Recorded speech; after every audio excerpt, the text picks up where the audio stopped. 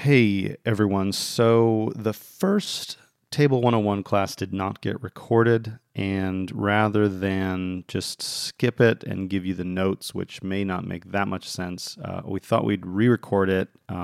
This is my wife's idea, and I feel a little silly. I'm sitting in my office talking into a microphone.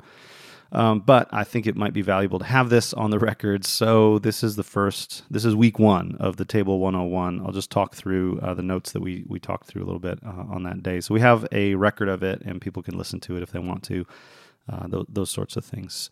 So yes, this is week one. There are several books that we talked about on week one that you might be interested in. One's called The Anglican Way by Thomas Mackenzie. It's a good overview and introduction to Anglicanism. The second one is a book by our Bishop Todd Hunter called Giving Church Another Chance, Finding New Meaning in Spiritual Practices. We actually will give that one to you for free if you will read it. So just let us know and we can get you a copy of that book. And the third one is the Book of Common Prayer. We'll talk a little bit more about that as the course goes on, but the Book of Common Prayer is a pretty important book and document for Anglicans.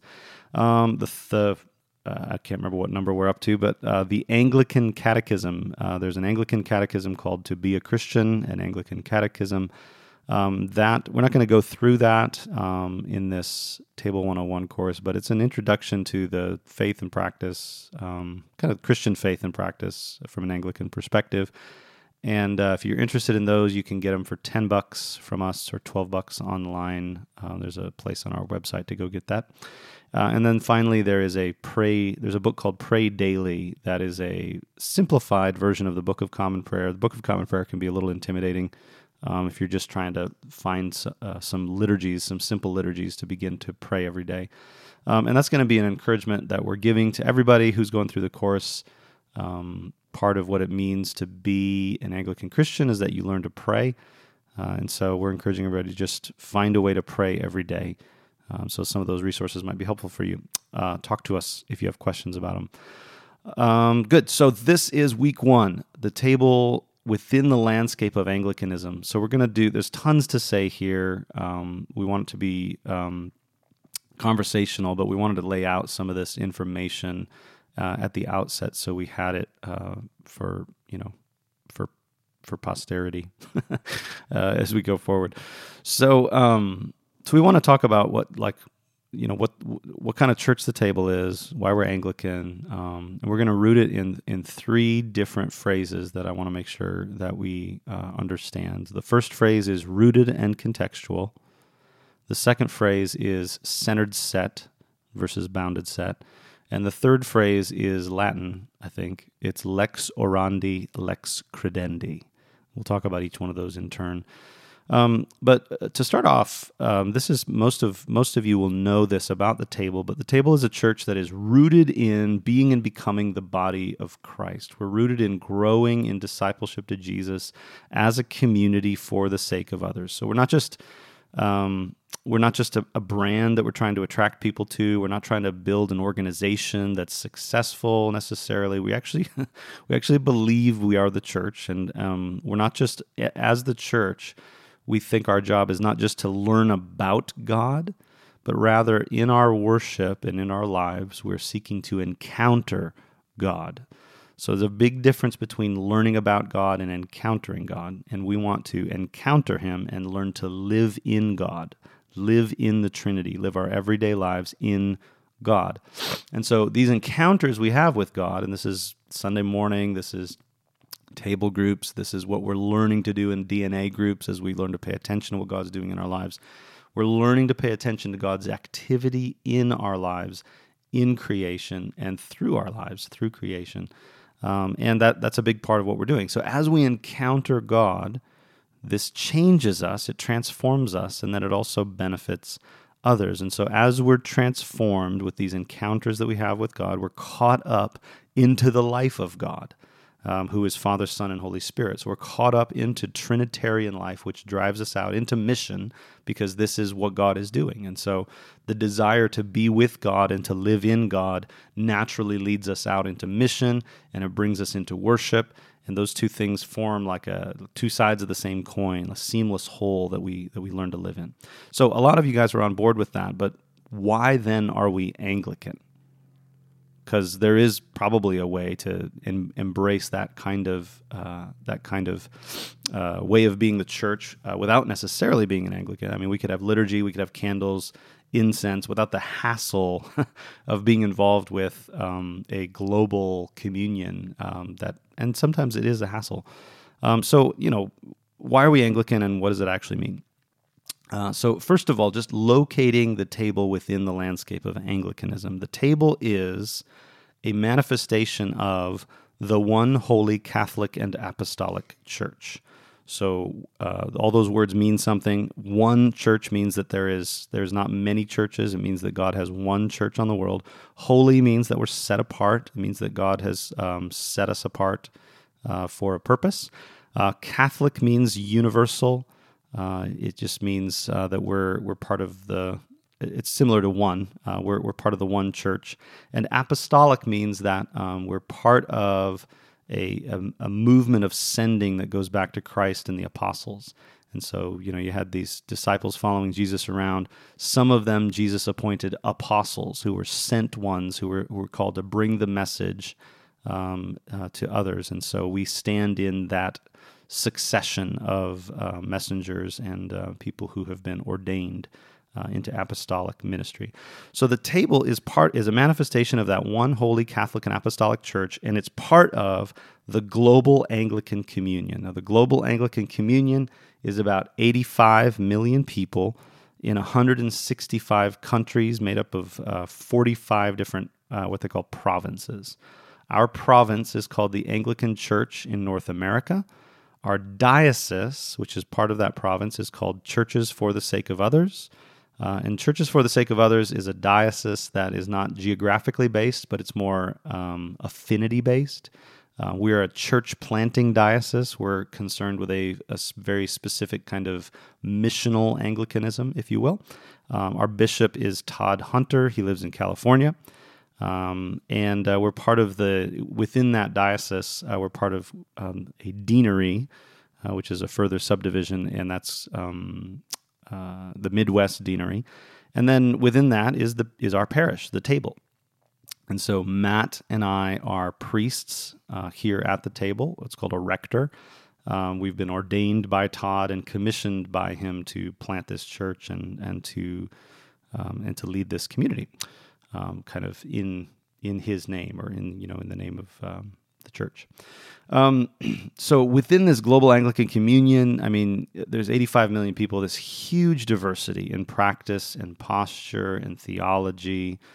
And so one of the things that actually attracted me to Anglicanism initially was this diversity. There's an impulse within Anglicanism to stay together. Let's work this out. Let's not divide as quickly as some do. Now, even that's ironic because, and we could, ask me about this sometime if you're curious, but our province is actually part of a division that happened in the Episcopal Church kind of back in the 90s. And so that there's an irony there, and then, like I said, there's huge diversity here. But the impulse of Anglicanism is to stay together, is to say, well, we need to work this out, and so let's keep talking, rather than, we believe different things about baptism or the Eucharist, and so we have to split up and divide and create a new denomination. That's the American way. There are so many different denominations based on disagreements about theology. But part of what we like about Anglicanism is it shares the same impulses as, say, Eastern Orthodoxy or Roman Catholicism, which is to say unity in the church is actually way more important than purity necessarily of getting all of our theological I's dotted and our T's crossed. So that is kind of where we're located as the table. We're part of a global communion, 85 million people all over the world. So Anglican Church, what does that mean? Anglican is just a word that means English, basically. And so the Anglican Church basically just is the English church. It's the Church of England. And so where we get to this, we actually have to go back to Pentecost, which we celebrated a few weeks ago. But we have to go back to Pentecost because that's where the church started. The Holy Spirit is poured out on Pentecost, and the disciples preach the gospel, and 3,000 are added to their number. It would be crazy to try to figure out how to disciple all those people. That must have been a glorious mess. And what happens is the gospel spreads from there, and so the church spreads.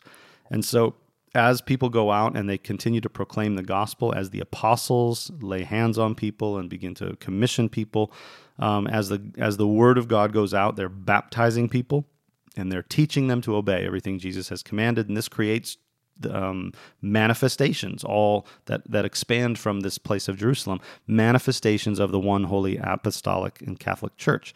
And so this went out. This is the story of the book of Acts, obviously. Now, Christians arrived in the English lands or the British Isles maybe as early as 67 AD. It's not very long after the church started at Pentecost. And there's some theories about who actually came up there, that maybe the Christian faith was brought to the British Isles not by Europeans, but maybe through people from the Middle East. Because part of the reason the theory is there is that Christianity, as it grew up in the British Isles, was always distinct and different from the rest of Europe. This is where, if you guys have ever heard of Celtic Christianity, that's where this comes from, is Christianity, as it took root and grew in the British Isles, it developed a pretty unique flavor that was somewhat different from the flavor from the rest that Christianity was taking in the rest of Europe. And so Celtic Christianity in the British Isles, from 67 AD or whenever the faith first came to the British Isles, all the way through like the 700s or so, it retained this Celtic character, which is actually more connected to the church in the East, like Eastern Orthodoxy today, than it was in the church in the West, which is maybe more manifested in like Roman Catholicism. In the West, there were more like legal kind of metaphors for thinking about life under God, that we had broken His law and needed atonement for that. In the East, it was always a bit more holistic. It was always a bit more mystical. There was always a sense that it wasn't so much about breaking a law, but actually, so in the West, the atonement was about you broke the law and you need to be punished, but God, took your punishment. In the East, the atonement is you've drunk poison and you need a healer. And so Christ in the West came to be seen as the judge. Christ in the East came to be seen as the great physician, the healer. And so Christianity in the Celtic lands, British Isles, always had a little bit different flavor, and it was closer to how Christianity grew up in the East. And so this Christianity evolved through a lot of immigrations, through a lot of invasions. It was led by people like St. Patrick, St. Columba, St. Aidan, and others. Interesting example is St. Patrick. Patrick was a missionary, and he brought this one holy Catholic and Apostolic faith church to the Irish Celts, who were thought of as barbarians at the time. But the way that he did it was really key, where he didn't force them to conform to the cultural expressions of Christianity from Rome, but rather he sort of planted a seed of faith and saw it grow up in this land. And so Anglicanism has always had this impulse of trying to create a faith that is sensible for the everyday, concrete, common experiences of these people. So they made an effort not to just import the cultural expectations of Rome to say, actually, you need to become Roman to become Christian. St. Patrick had the impulse to say, you know what, you don't need to stop being Celts. You don't need to stop being who you are. Let's see what the faith looks like as it grows up here. And so this is that first phrase I talked about, rooted and contextual. And so St. Patrick embodied this, and I think that there's a manifestation of this in the Anglican Church that's very attractive to us, and that's part of why we're Anglican, in the sense that we're rooted in we're not making this up, right? This is the one holy Catholic Apostolic Church. There's a faith that's been received, that we've received something that's ancient. We didn't make this up, but that's the rooted part. The contextual part is this has to grow up in the local soil and has to be made sensible for everyday, ordinary, common people. This can't be for the elite. It can't just be for a few people. This is for everybody. And so how do we make this faith that we've received, rooted, how do we make it contextual for these people? And so Celtic Christianity had a good example of that. Eventually, Celtic Christianity came under the Bishop of Rome after there was a mission from a Benedictine monk sent by Pope Gregory to Britain in the late 6th century to sort of convert the Anglo-Saxons. And this monk reported back and said, actually, there's tons of Christians here already. I'm not converting anybody. And so there's a Christian presence here. It's distinct from Rome. And so they eventually sort of accepted some of the customs from Rome in the interest of unity as well. And so, and there was a lot of interesting differences. One that's important maybe to point out is this, that in Rome, bishops were located in cities. So bishops, we'll talk more about this later, but apostolic succession means that the apostles laid their hands on people and ordained them to apostolic ministry. And eventually what this looked like in the church, very, very quickly after the apostles died, it came to look like a threefold order of ministry of bishop, priest, and deacon. We'll talk more about those later.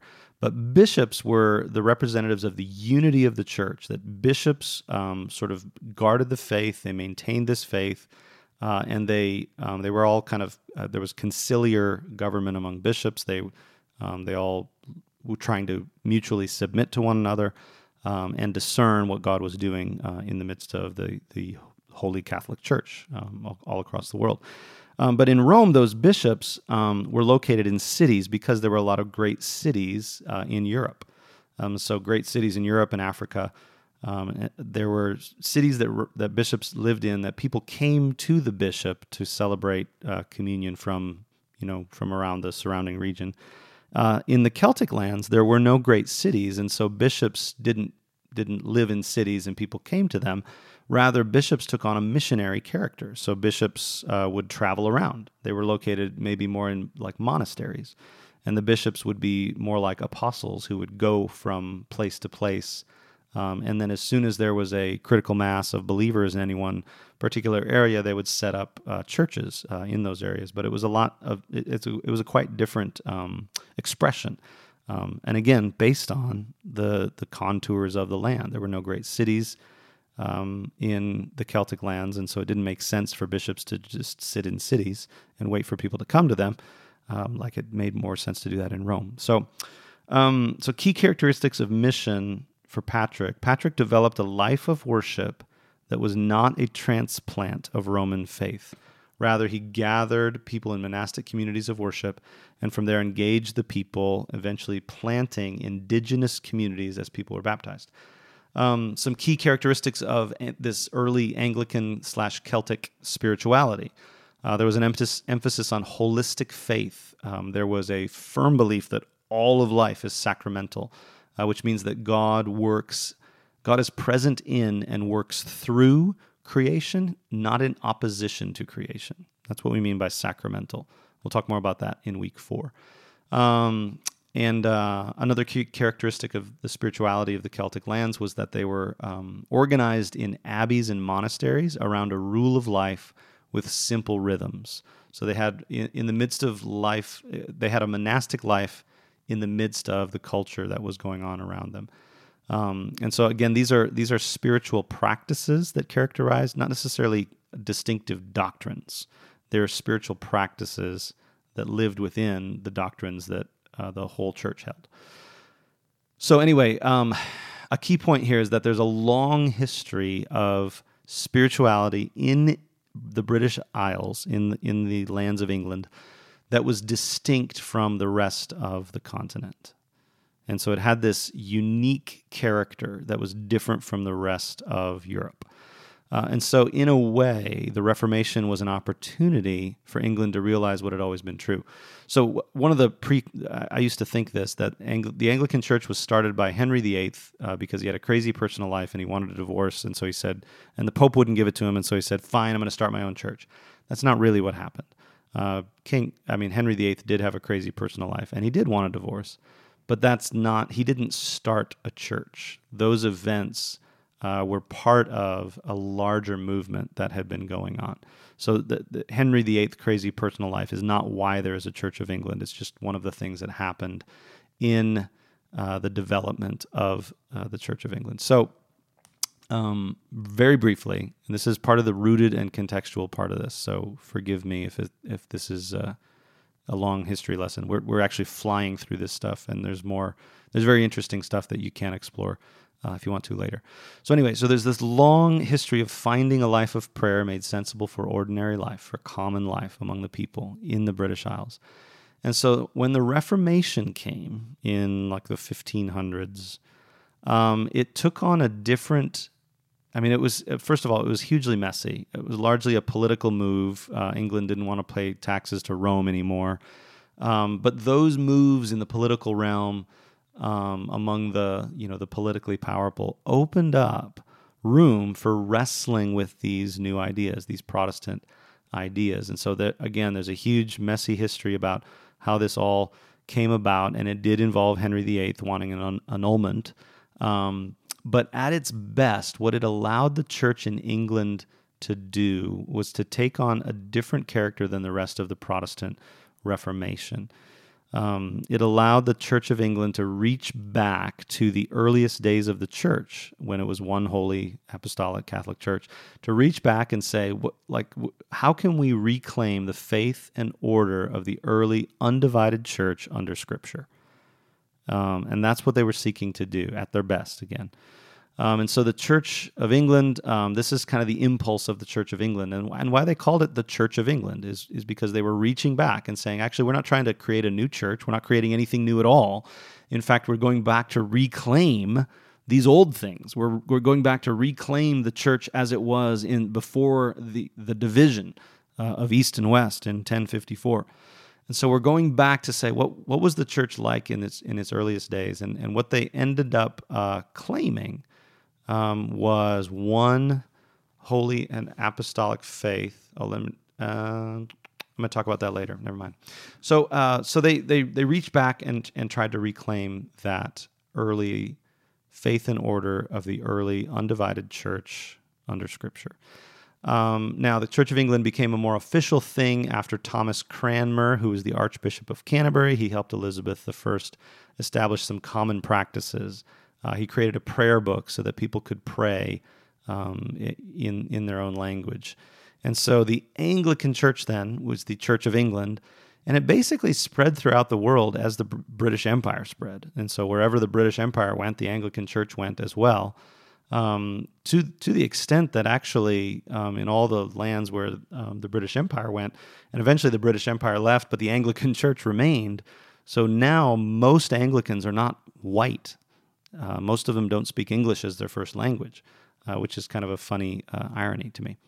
There's tons of them in Africa, for example. So rooted and contextual, that's the first point, I guess, to get across. The long history of Christianity on the British Isles was one of contextualized Catholicism. And when I say Catholicism, I just mean one church, the way the church kind of was one from the initial days. I don't mean Roman Catholicism necessarily. So it was contextualized Catholicism connected to the one holy Catholic and apostolic faith, but was able to find a life of prayer that was made sensible for ordinary people living ordinary lives in the Celtic lands. Okay? So the gift, this is part of then the gift of Anglicanism, that the heart of Anglicanism is this life of prayer. It's a liturgy grounded in the person and work of Jesus Christ, revealed in Holy Scripture and passed down through the church, and then made sensible for our everyday ordinary lives. The interesting thing about the Anglican Church is that we don't have a pet theology or a pet theologian. We're not defined by a certain catechism necessarily. We do have something called the 39 Articles, but that's not really, there's nothing really distinct about it. The 39 Articles were an attempt to, again, go back to the faith and order of the early undivided church under Scripture.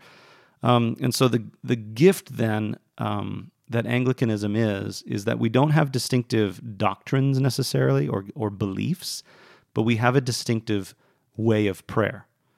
The gift that this gives us is that it prioritizes the how over the what. So instead of asking, what do you believe, Anglicans are more concerned with how we pray and what we're doing when we're living our ordinary, actual lives, how we live out Jesus' lordship in our ordinary lives. It's not about how we've figured out God, but how we're learning to yield to God's prior action and come to an understanding of how to live in his kingdom as his citizens. And so this is why the Book of Common Prayer is a key document. It's not the Book of Common Belief. It's not the Book of distinctive Anglican things that we believe. It's the Book of Common Prayer, which is just trying to help people enter into a life of daily prayer. And so it's rooted and contextual. Now, here we're going to talk about centered set, bounded set. So a bounded set, this is a sociological category, but a bounded set means that you're in or out based on whether you've crossed the boundary. And so those boundaries are typically for churches are certain kinds of beliefs. You have to have you have to affirm this belief, and then you're in, but then there's not much past that. A centered set, by contrast, the boundary is a little bit more fuzzy. Well, are you in or you out? Well, it's not. It's less important whether you're in or you're out, and more important whether you're oriented toward the center or you're oriented away from the center. So it's about where are you moving? Are you moving toward the center or are you moving away from the center? Less about where you're positioned and more about your orientation and where you're going. And so Anglicanism, in a way, it doesn't have distinctive theology or dogma. It's kind of like a mere Christianity. It was created by people trying to live a middle way, so to speak, or a third way, between the extremes in their day of Roman Catholicism, which in their view was adding things to the one holy and apostolic Catholic faith, and then the Protestants, the more extreme Protestants of the day, who were, in their view, subtracting. They were taking things away, kind of in an overreaction against the Roman Catholics. And so there was an attempt to return to this faith and order of the early undivided church without the additions of Rome or the deletions of Protestantism. And this is why it's called a mere Christianity. It's a centered set. We're just trying to be Catholic, so to speak, under Scripture and tradition. The patristic church, how did the church form in its earliest days? Again, a contextualized Catholicism. And so the centered set that they went for was these four things. And this is something called the Lambeth Quadrilateral, if you're interested in looking it up. The centered set was, number one faith, which was the gospel of Jesus Christ as expressed through the creeds and councils of the early church. And so that one faith can be encapsulated with the Nicene Creed, the Apostles' Creed, which are ultimately expressions of the gospel of Jesus Christ, and then the councils of the earliest church. So that's the first thing, one faith. The second thing is one canon of Scripture. Canon is a word that just means list or rule. It has quite a few different meanings. But what it means is like what are our Scriptures? And they have decided these are the 27 books of the New Testament, the 60 some books of the Old Testament, the canon of Scripture as accepted by the early church, which is an interesting thing to think about. That Jesus didn't sort of give the disciples a list of books. Hey, eventually these books are going to be written. Those are the Scriptures, right? That things were written, and the church eventually discerned that these things were Scripture, that God was speaking through these documents. It's a fascinating story. So, so number one faith. Number two, one canon of Scripture. This is the centered set. Number three, one sacramental life, which means that that we live as the church within the real presence of Christ in baptism and communion as the sacraments of the church. Now, we'll talk more about this when we get to week 4, when we talk about sacraments. But there are other things that the Anglican Church looks at as sacramental rites or sacramental actions that aren't quite as important as the Lord's Supper and communion, the communion and baptism, but still, nevertheless, convey grace. The important part here is that we believe that the real presence of Christ is conveyed in baptism and communion. God does something in these things. We're not just doing something in these things. So that's the third thing. The fourth thing is one apostolic ministry. bishop, threefold apostolic ministry of bishops, priests, and deacons, ordained by bishops going back to Christ and the apostles. Okay, so that's the centered set. The third thing to talk about is lex orandi, lex credendi, and then maybe by extension, lex vivendi. So what does that mean? Lex orandi, lex credendi means the law of praying is the law of believing. The law of praying is the law of believing, or the rule of praying leads to the rule of believing. And essentially what it refers to is that our life of prayer, our worship, our devotion, our liturgy, gives way to what we believe. We start with prayer, and we learn what we believe as we pray. And then as we learn what we believe as we pray, we learn how to live that out. And that's that last part, lex vivendi. So the rule of prayer leads to the rule of belief, leads to the rule of living, how we live it out. So I hope that makes sense. It's not that we decide what we believe and then we learn about what we believe when we come to worship. No, it's that we submit to a liturgy of prayer. We learn how to pray. We learn how to encounter God in prayer and worship, and that leads us into what we believe. We learn what we believe as we pray. And so prayer leads to belief, which leads to living. So liturgy leads to theology, not the other way around necessarily, although they do inform each other. So how do we know what we know? Well, we pray. We don't just read it in a book. We don't just come up with it on our own. We pray. And so Anselm said that we worship in order to know.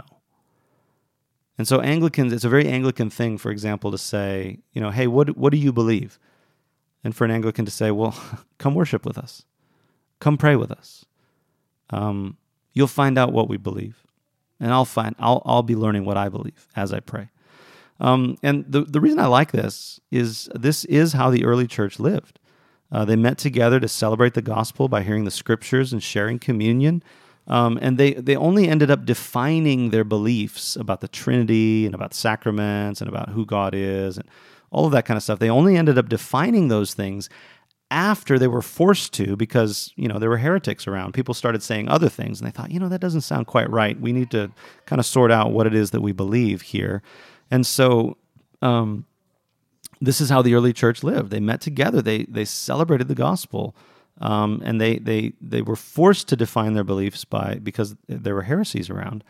But this is really attractive to me, and I hope it is to you, that essentially they're concerned. For example, their concern about the Trinity was not how do we correctly define the Trinity.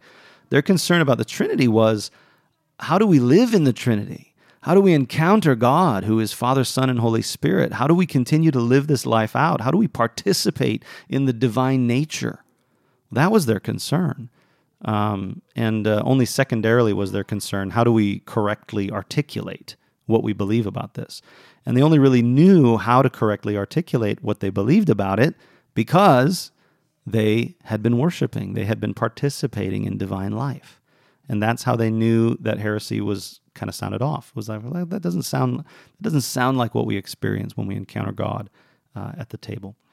So lex orandi, lex credendi, it describes, number one, how Anglicanism was formed. This was basically a liturgical experiment in praying in English.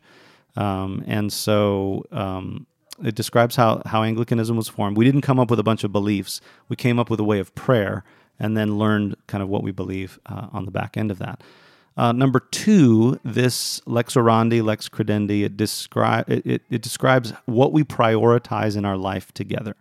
So we're less concerned about meticulously identifying everything that we believe and don't believe, and we're more concerned that we come together to worship. Prayer matters more than belief, if I can put it that way.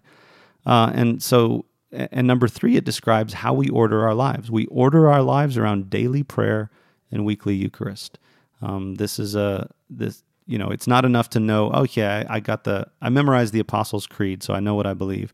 No, we actually prioritize prayer and worship over those things, which means even though I can memorize the whole liturgy, and I still come back week after week to receive the Eucharist, to participate in prayer. And so that's part of why we're encouraging everyone to find a way to pray every day. Because the way that we organize our lives as Anglicans is around come to worship on Sunday, receive the Eucharist, hear the gospel proclaimed. This isn't you learning about God. This is you encountering God. Why would you want to go a week without this? And then it's learning to encounter God in daily prayer. So daily prayer, weekly Eucharist, lex orandi, lex credendi.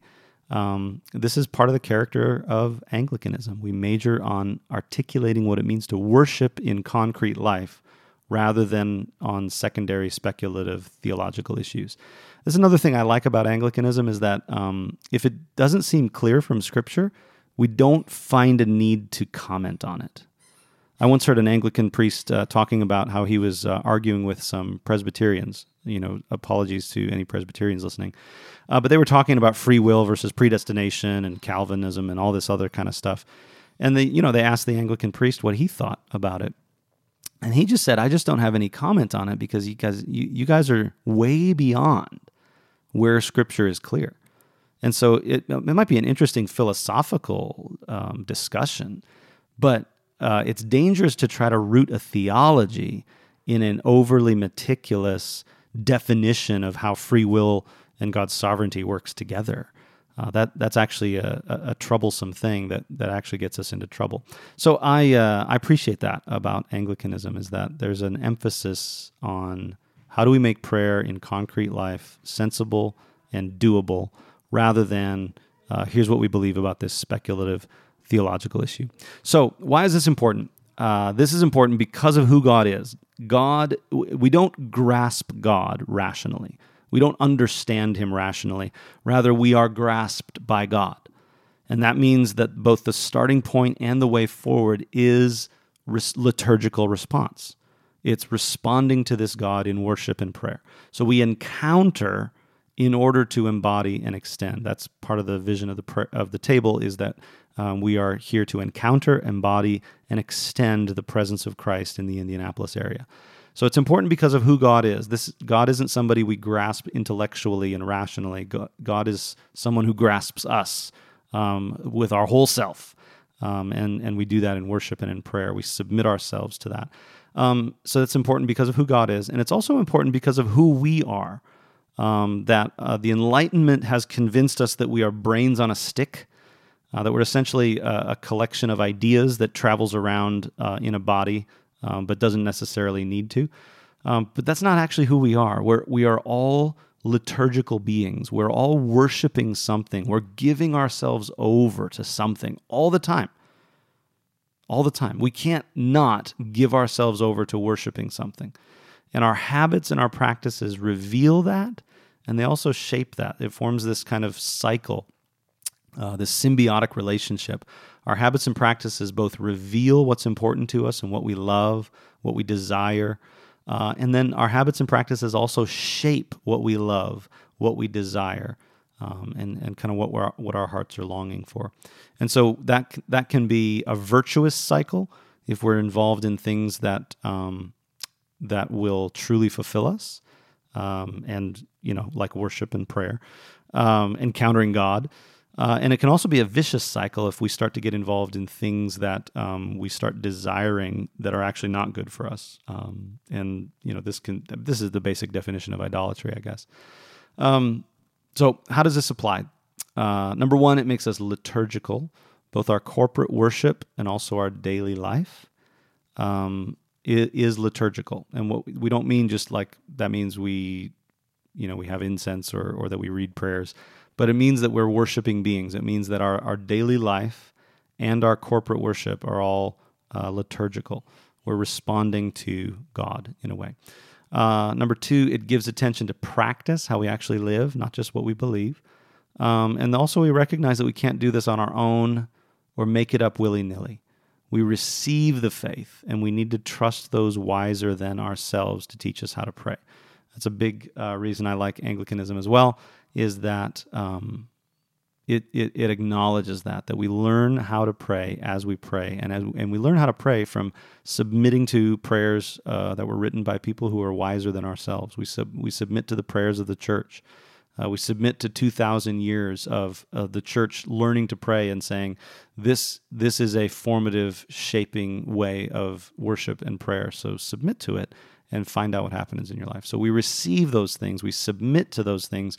We don't just make things up.